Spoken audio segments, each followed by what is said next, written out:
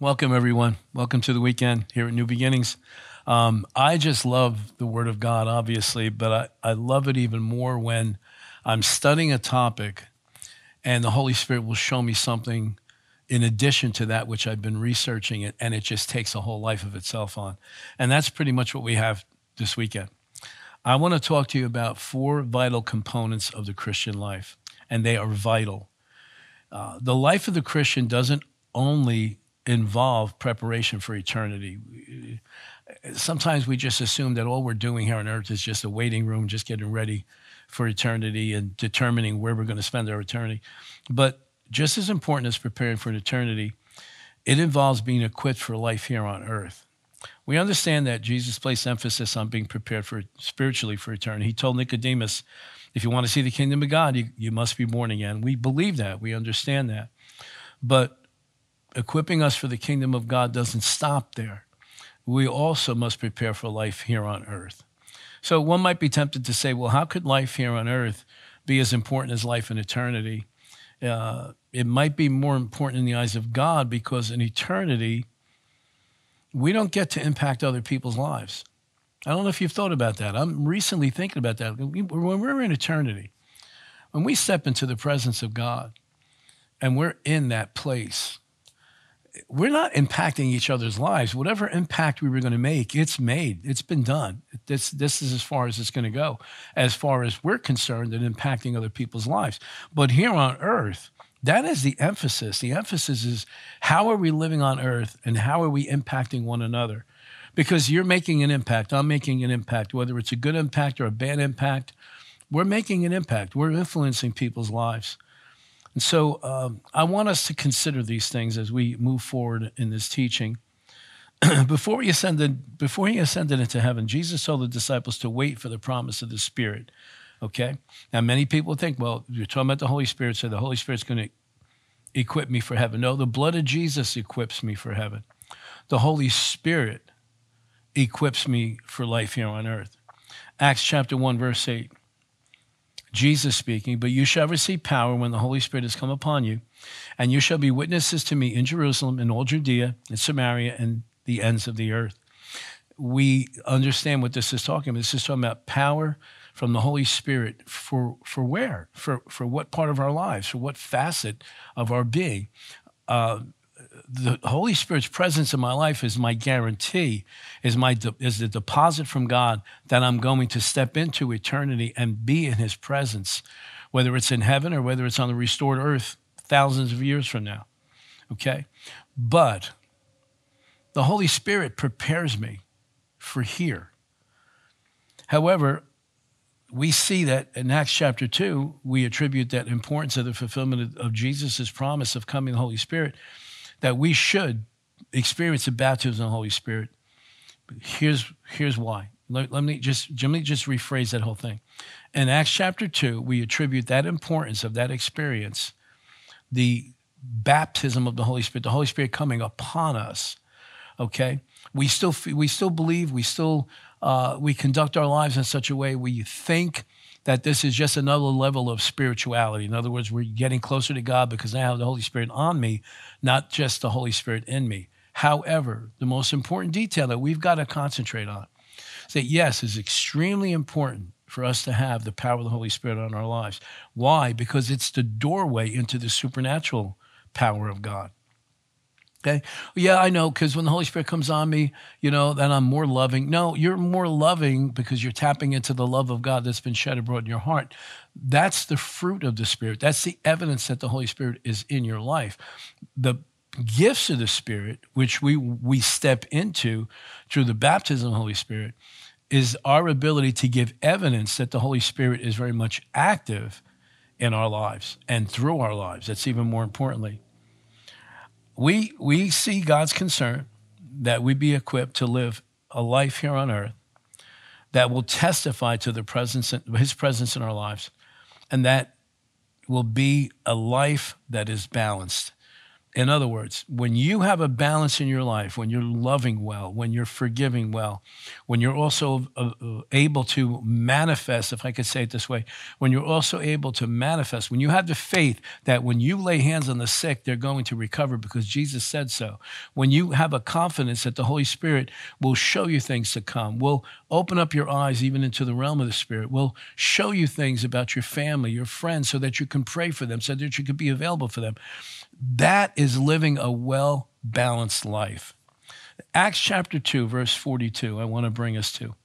This teaching that I'm bringing this weekend is a result of the in-depth study that we did for about 4 weeks or 3 weeks on the subject of the Apostles' Creed. Apostles' Creed, that very basic statement of faith where thousands and thousands of churches all over the world, whenever they get together on a regular basis, those that have more of a liturgical style service will come together and recite this Apostles' Creed, stating everything that we believe according to what the Bible says. And so it's important to do that. But while I was studying for that, I came across this verse of Scripture, Acts chapter 2, verse 42. They devoted themselves, talking about the disciples in the early church, they devoted themselves to the apostles' teaching and to fellowship and to the breaking of bread and to prayer. That gives us 4 components that are vital to the life of the Christian. Teaching is number 1, fellowship, the breaking of bread, and prayer. And that's what we're going to be talking about this weekend. Verse 43, everyone was filled with awe at the many wonders and signs performed by the apostles. Verse 44, and all the believers were together and had everything in common. They sold property and possessions to give to anyone who had need. Every day they continued to meet together in the temple courts. They broke bread in their homes and ate together with glad and sincere hearts, praising God and enjoying the favor of all people, because when you have a balanced life, people start looking to you. They're starting being attracted to your lifestyle. And the Lord added to their number daily those who were being saved. Jesus said, I'll build my church. When we lived well-balanced lives, when we live lives that are balanced between teaching, but also fellowship and coming together and sharing life together and praying for one another, that is attractive. The world that does not know Jesus Christ is looking for the genuine. They are hungering for the genuine. They're not going to tell you, but they're watching you. They're watching to see if you have any balance in your life. They're watching to see if you are able to actually manifest. And will they see evidence of this Jesus in your life? Will they see evidence of the Holy Spirit in control of your life? A well-balanced life will be the best evidence that Jesus is present in our lives. So I want you to hold on to that. Notice this in the verses we just read. Notice how the everyday lives of believers got the attention of the community. The community at large, the community in Jerusalem, they witnessed miracles being performed by the common, ordinary believers, not just Jesus. They saw them caring for each other. They saw them sharing everything that they had, eating together in unity and peace. And so we see that life in the very beginning of the church included teaching, fellowship, sharing meals and communion, and praying together. Number 1 was teaching. And again, we spent quite a bit of time on teaching on the Apostles' Creed. We covered that extensively. And if you hadn't gotten that information yet or haven't been exposed to that teaching, please go on our website, just go on to the YouTube channel, and you can get every one of those teachings and you can listen to them and watch them. We learned that the apostles and the early church fathers recognized the need for a basic statement of faith, declaring the foundational beliefs of Christianity. We also recognize the need to study the Word of God in order to live the abundant life that Jesus promised us. 2 Timothy chapter 3, verse 16 and 17, all Scripture is breathed out by God. I want you to see that picture, just the Word of God just coming right from the heart of God, Him breathing it, inspiring, and profitable for teaching, for reproof, for correction, and for the training in righteousness. You know that we need to be trained in righteousness? That we don't just automatically learn, we don't just automatically know what righteousness is. We need to actually be trained in it, and the Word of God will do that. So let me start again. All Scripture is breathed out by God, profitable for teaching, for reproof, for correction, and for training in righteousness. Verse 17, here's the end result of verse 16. that the man of God may be complete, equipped for every good work. There's life balance. There's that life force that comes from the Christian who's walking in all of these components, all of these facets being active in their life. 2 Timothy chapter 2, verse 15.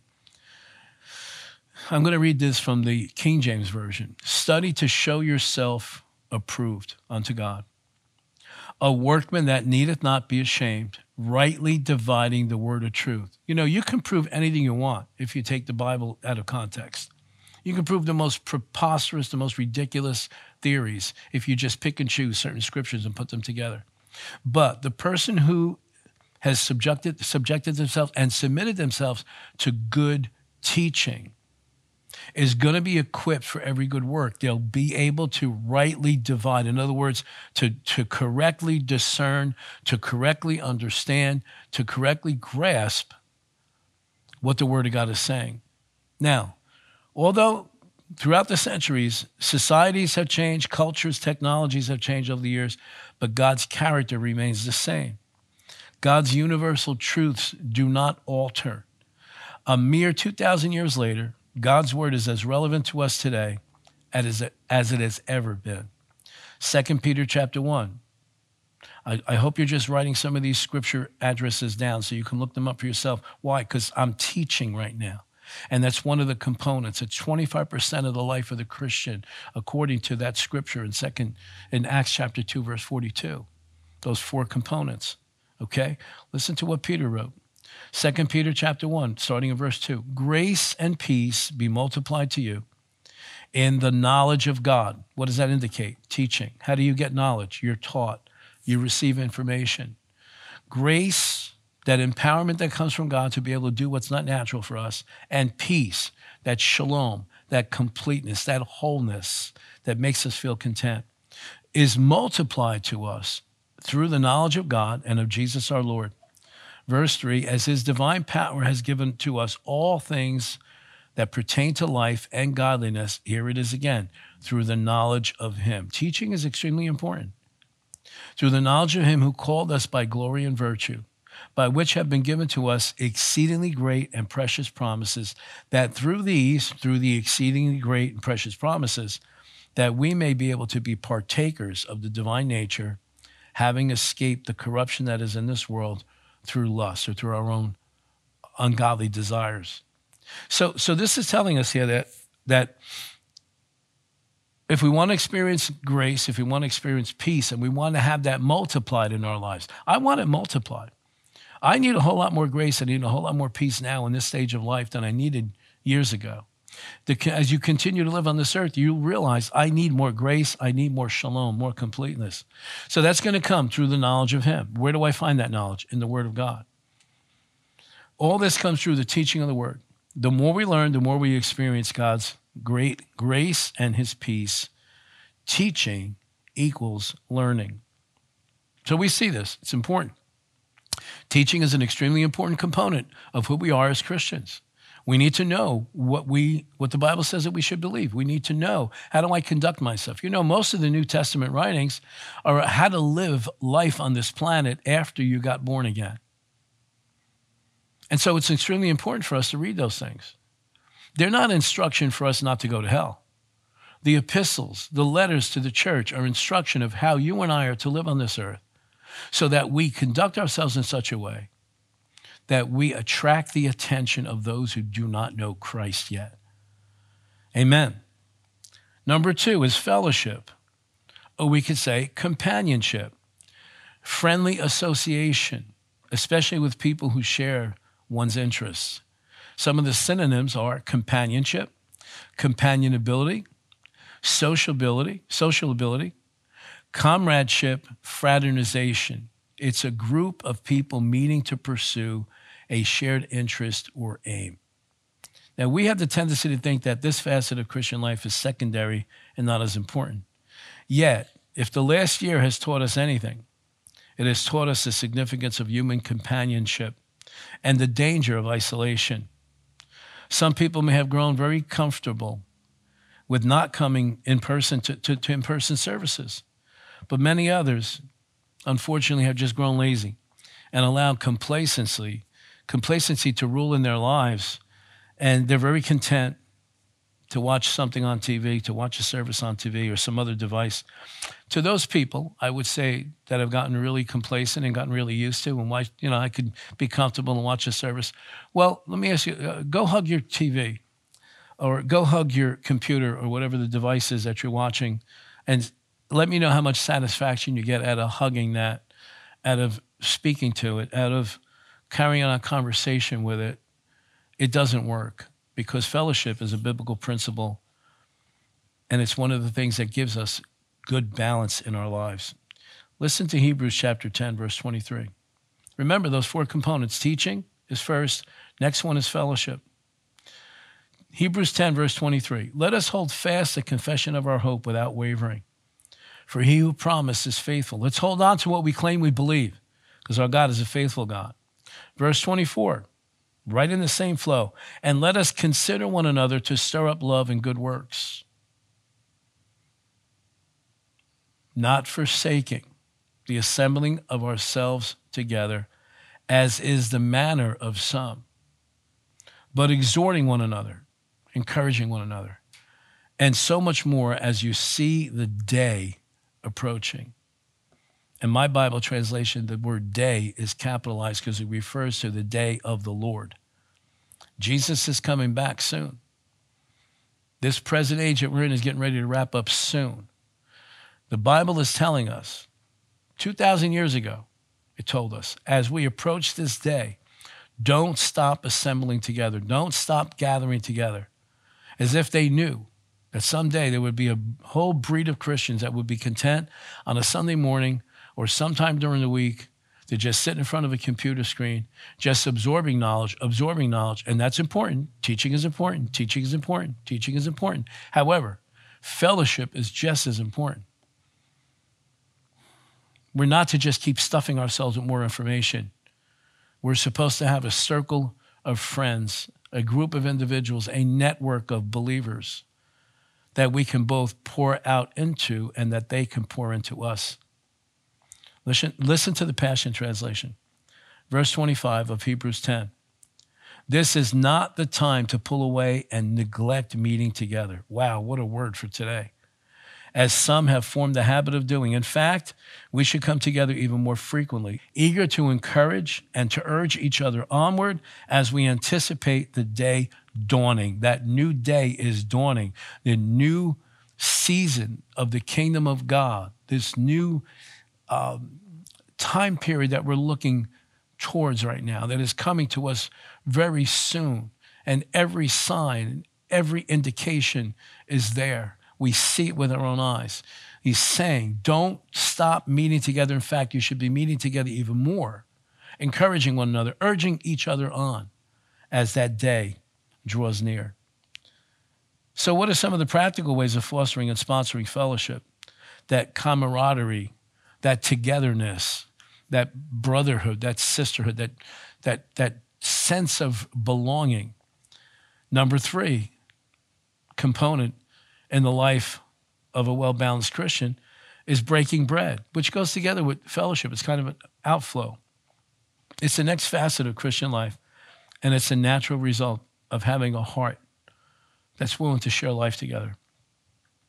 God's 2 greatest commandments are to love God and to love others. To love everyone equally is a true sign of our love for God and our desire to live Christ-like. Hospitality is known as entertaining or welcoming guests or visitors. It is a genuine way to show love for others. Jesus tells us whatever we do for the least of people, we're doing for him. When we show hospitality, when we're willing to open our life up, when we're willing to share what we have, we're showing that Jesus lives in us. We're showing that it's his life through us that is causing us to want to open our hearts to people. Enjoying a meal or even just a cup of coffee together can be very rewarding. It allows us to build new relationships as well as strengthening existing relationships. And it can be a very spiritual experience, especially when the topic of conversation is Jesus, the Word of God.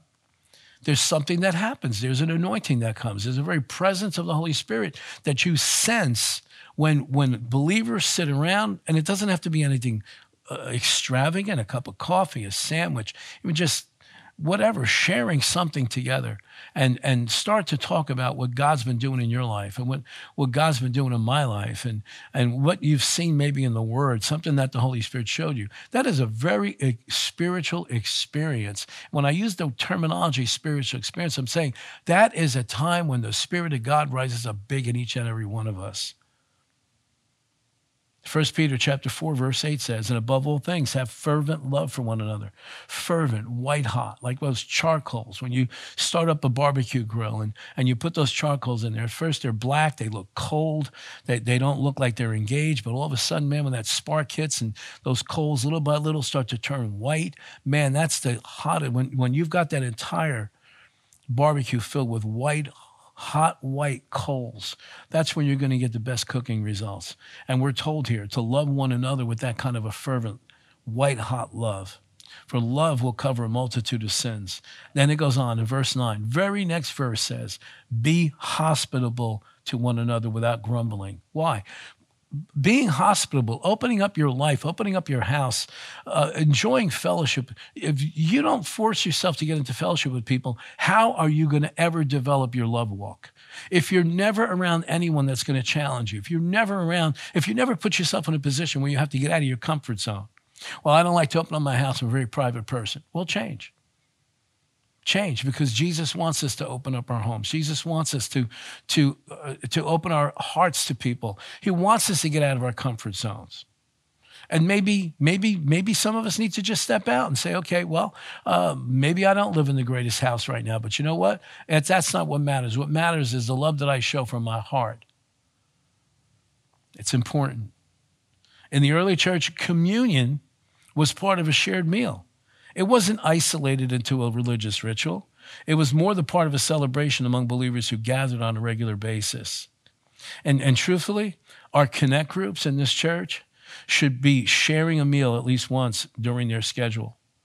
At least once in that time, whether it's 6 weeks, 8 weeks, 10 weeks, at least one point during that time, there should be a shared meal. Why? People have joined together. They have assembled themselves around a common topic. They're sharing their life, and there should be, the next overflow should be, okay, let's have a meal together. Let's celebrate together. Let's share our hearts together. You bring what you like, I'll bring what I like, and we'll share with each other.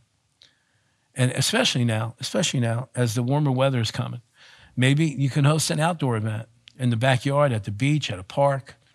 Get creative. Believe God to show you creative ways to do this. Fellowship and breaking bread together are extremely important practices in the life of the Christian because it reminds us of who we have in common. And it is the Lord Jesus Christ who pulls us together. Through our relationship with him, we are drawn into relationship with one another. He is the base he's the foundation of our relationship. He is the basis upon why we spend time together. It shouldn't be for our own self-interest. It shouldn't be because we're trying to promote a business or we're trying to promote ourselves. It should be, let's come together, let's share a meal, let's have a cup of coffee, let's just talk, let's sit down and spend some time together because we are both founded on the rock of the Lord Jesus Christ. As long as we keep him in the center and the focus of our gatherings, we will always have unity, and unity brings the presence of the Holy Spirit. Listen to Psalm 133 from the Passion Translation. How truly wonderful and delightful it is to see brothers and sisters living together in sweet unity. It is as precious as the sacred scented oil flowing from the head of the high priest Aaron, dripping down upon his beard, running all the way down to the hem of the priestly robes. This harmony can be compared to the dew dripping from Mount Hermon. Now, the people in ancient times understood what that meant much more than we do. Which flows down upon the hills of Zion. Indeed, that is where Yahweh has decreed his blessing will be found and the promise of life forevermore. What is this saying here? There's a lot of religious language, a lot of fancy language, a lot of poetic language that say this. Hey, when brothers and sisters come together, when believers in the Lord Jesus Christ, when children of God come together, there's a unity. There's a presence of the Holy Spirit, and it starts with the head. You notice it came down from the head.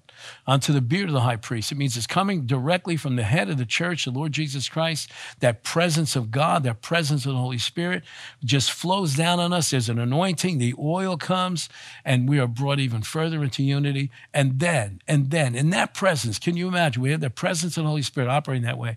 And then all of a sudden, somebody has a need. Hey, listen, can you pray for my child? Hey, can you pray for my husband, my wife? Can you pray for my friend? Can you pray for my family members? Can you pray about my job? Can we pray about my marriage? In that presence, can you imagine how powerful those prayers are that go forth? And it comes from the heart of hospitality, from breaking bread together, from sharing life together. Unity brings anointing. It comes right down from the head of the church onto the body of the church when we're joined together and we share life. What a beautiful picture of the common ground that we share in Christ.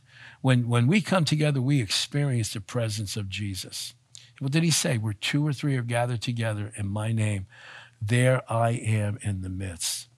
Fellowship and breaking of bread are so important. Teaching is important. Now, finally, prayer. It brings us together. All of these components, these facets, teaching, fellowship, breaking of bread, bring us together. It gives us evidence that we belong to him. And it's a great manifestation of Jesus to the world.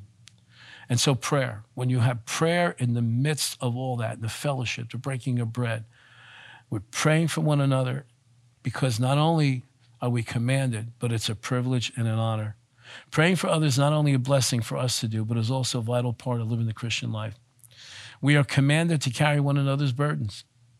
One way we can do this is to be praying for one another. A prayer that is on behalf of someone else is called intercessory prayer. You come in between the problem and that person. You come in between, maybe bringing that person that's lost. You are now the intercessor. You are standing almost in a place like Jesus. Didn't say you were Jesus, but taking that position of bringing somebody, put one hand on someone who's lost and the other hand on God and bringing the two parties together. That's what you're doing. That's why it's so important for us to pray for one another. It's not only a blessing for us, but it's something that's vital to our Christian life. Praying for others strengthens our bond with them. It also strengthens our relationship with the Lord. When you've been praying together with someone, it's like you've shared part of your heart with them. They share part of their heart with you. Now there's a bond that develops. There's a bond that comes. It connects you to that other person. Not so you can know every facet of their lives. Not so you can be a busybody and know all the problems in somebody else's household. That is not a godly motive. The godly motive is, hey, we're in this together now. We're going to pray. We're going to see results together. I'm going to stick with you in this until we see results. James chapter 5, verse 16. Therefore, here's that bond, that connectivity. Therefore, confess your sins to one another and pray for one another that you may be what? Healed. The prayer of a righteous person has great power. It lets loose great power as it's working in each other's lives. Galatians chapter 6, verse 2 says this, bear one another's burdens and so fulfill the law of Christ. The biggest reason we pray for one another is that we are commanded to bear one another's burdens. We will all reach a point when we stagger and fall, and we need one another. This is one of the purposes of the church. We are there for when our brother, our sister staggers and falls. We help carry the weight of their troubles. We can do this in part by taking them to the throne of grace together. Let's go to the throne of grace. Come on. Yeah, but my life is a mess. Come on, let's go to the throne of grace, because you know what? There might be a time in the future where you may have to carry me into that throne of grace. And I pray that the Holy Spirit will give you creative ideas to show yourself hospitable. I pray that he'll attract to you a circle of believers which will bring value to your life and allow you to add value to their lives, and so that we can fulfill that law of love, that we can love one another in such a way, as Jesus said, that the world will know that we belong to him. So, God wants us to live a balanced life.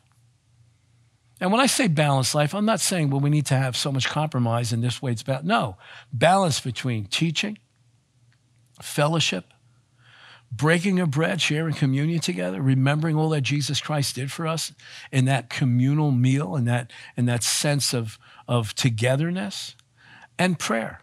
We need all four of these components that work in our lives for us to be balanced, for us to have a sense of contentment, fulfillment. There's no greater fulfillment to know that God used you.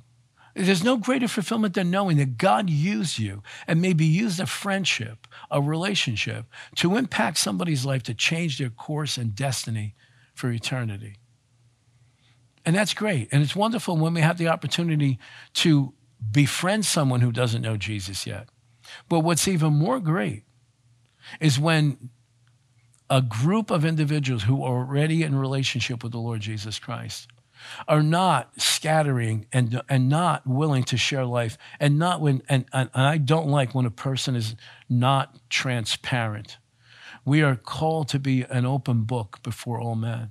We should be transparent. Now, I'm not saying go put all your stuff out on the street, because you can't trust just anybody. But God will show you who you can trust. God will show you, he'll give you a peace in a relationship. And let's be honest, relationships can become rocky sometimes.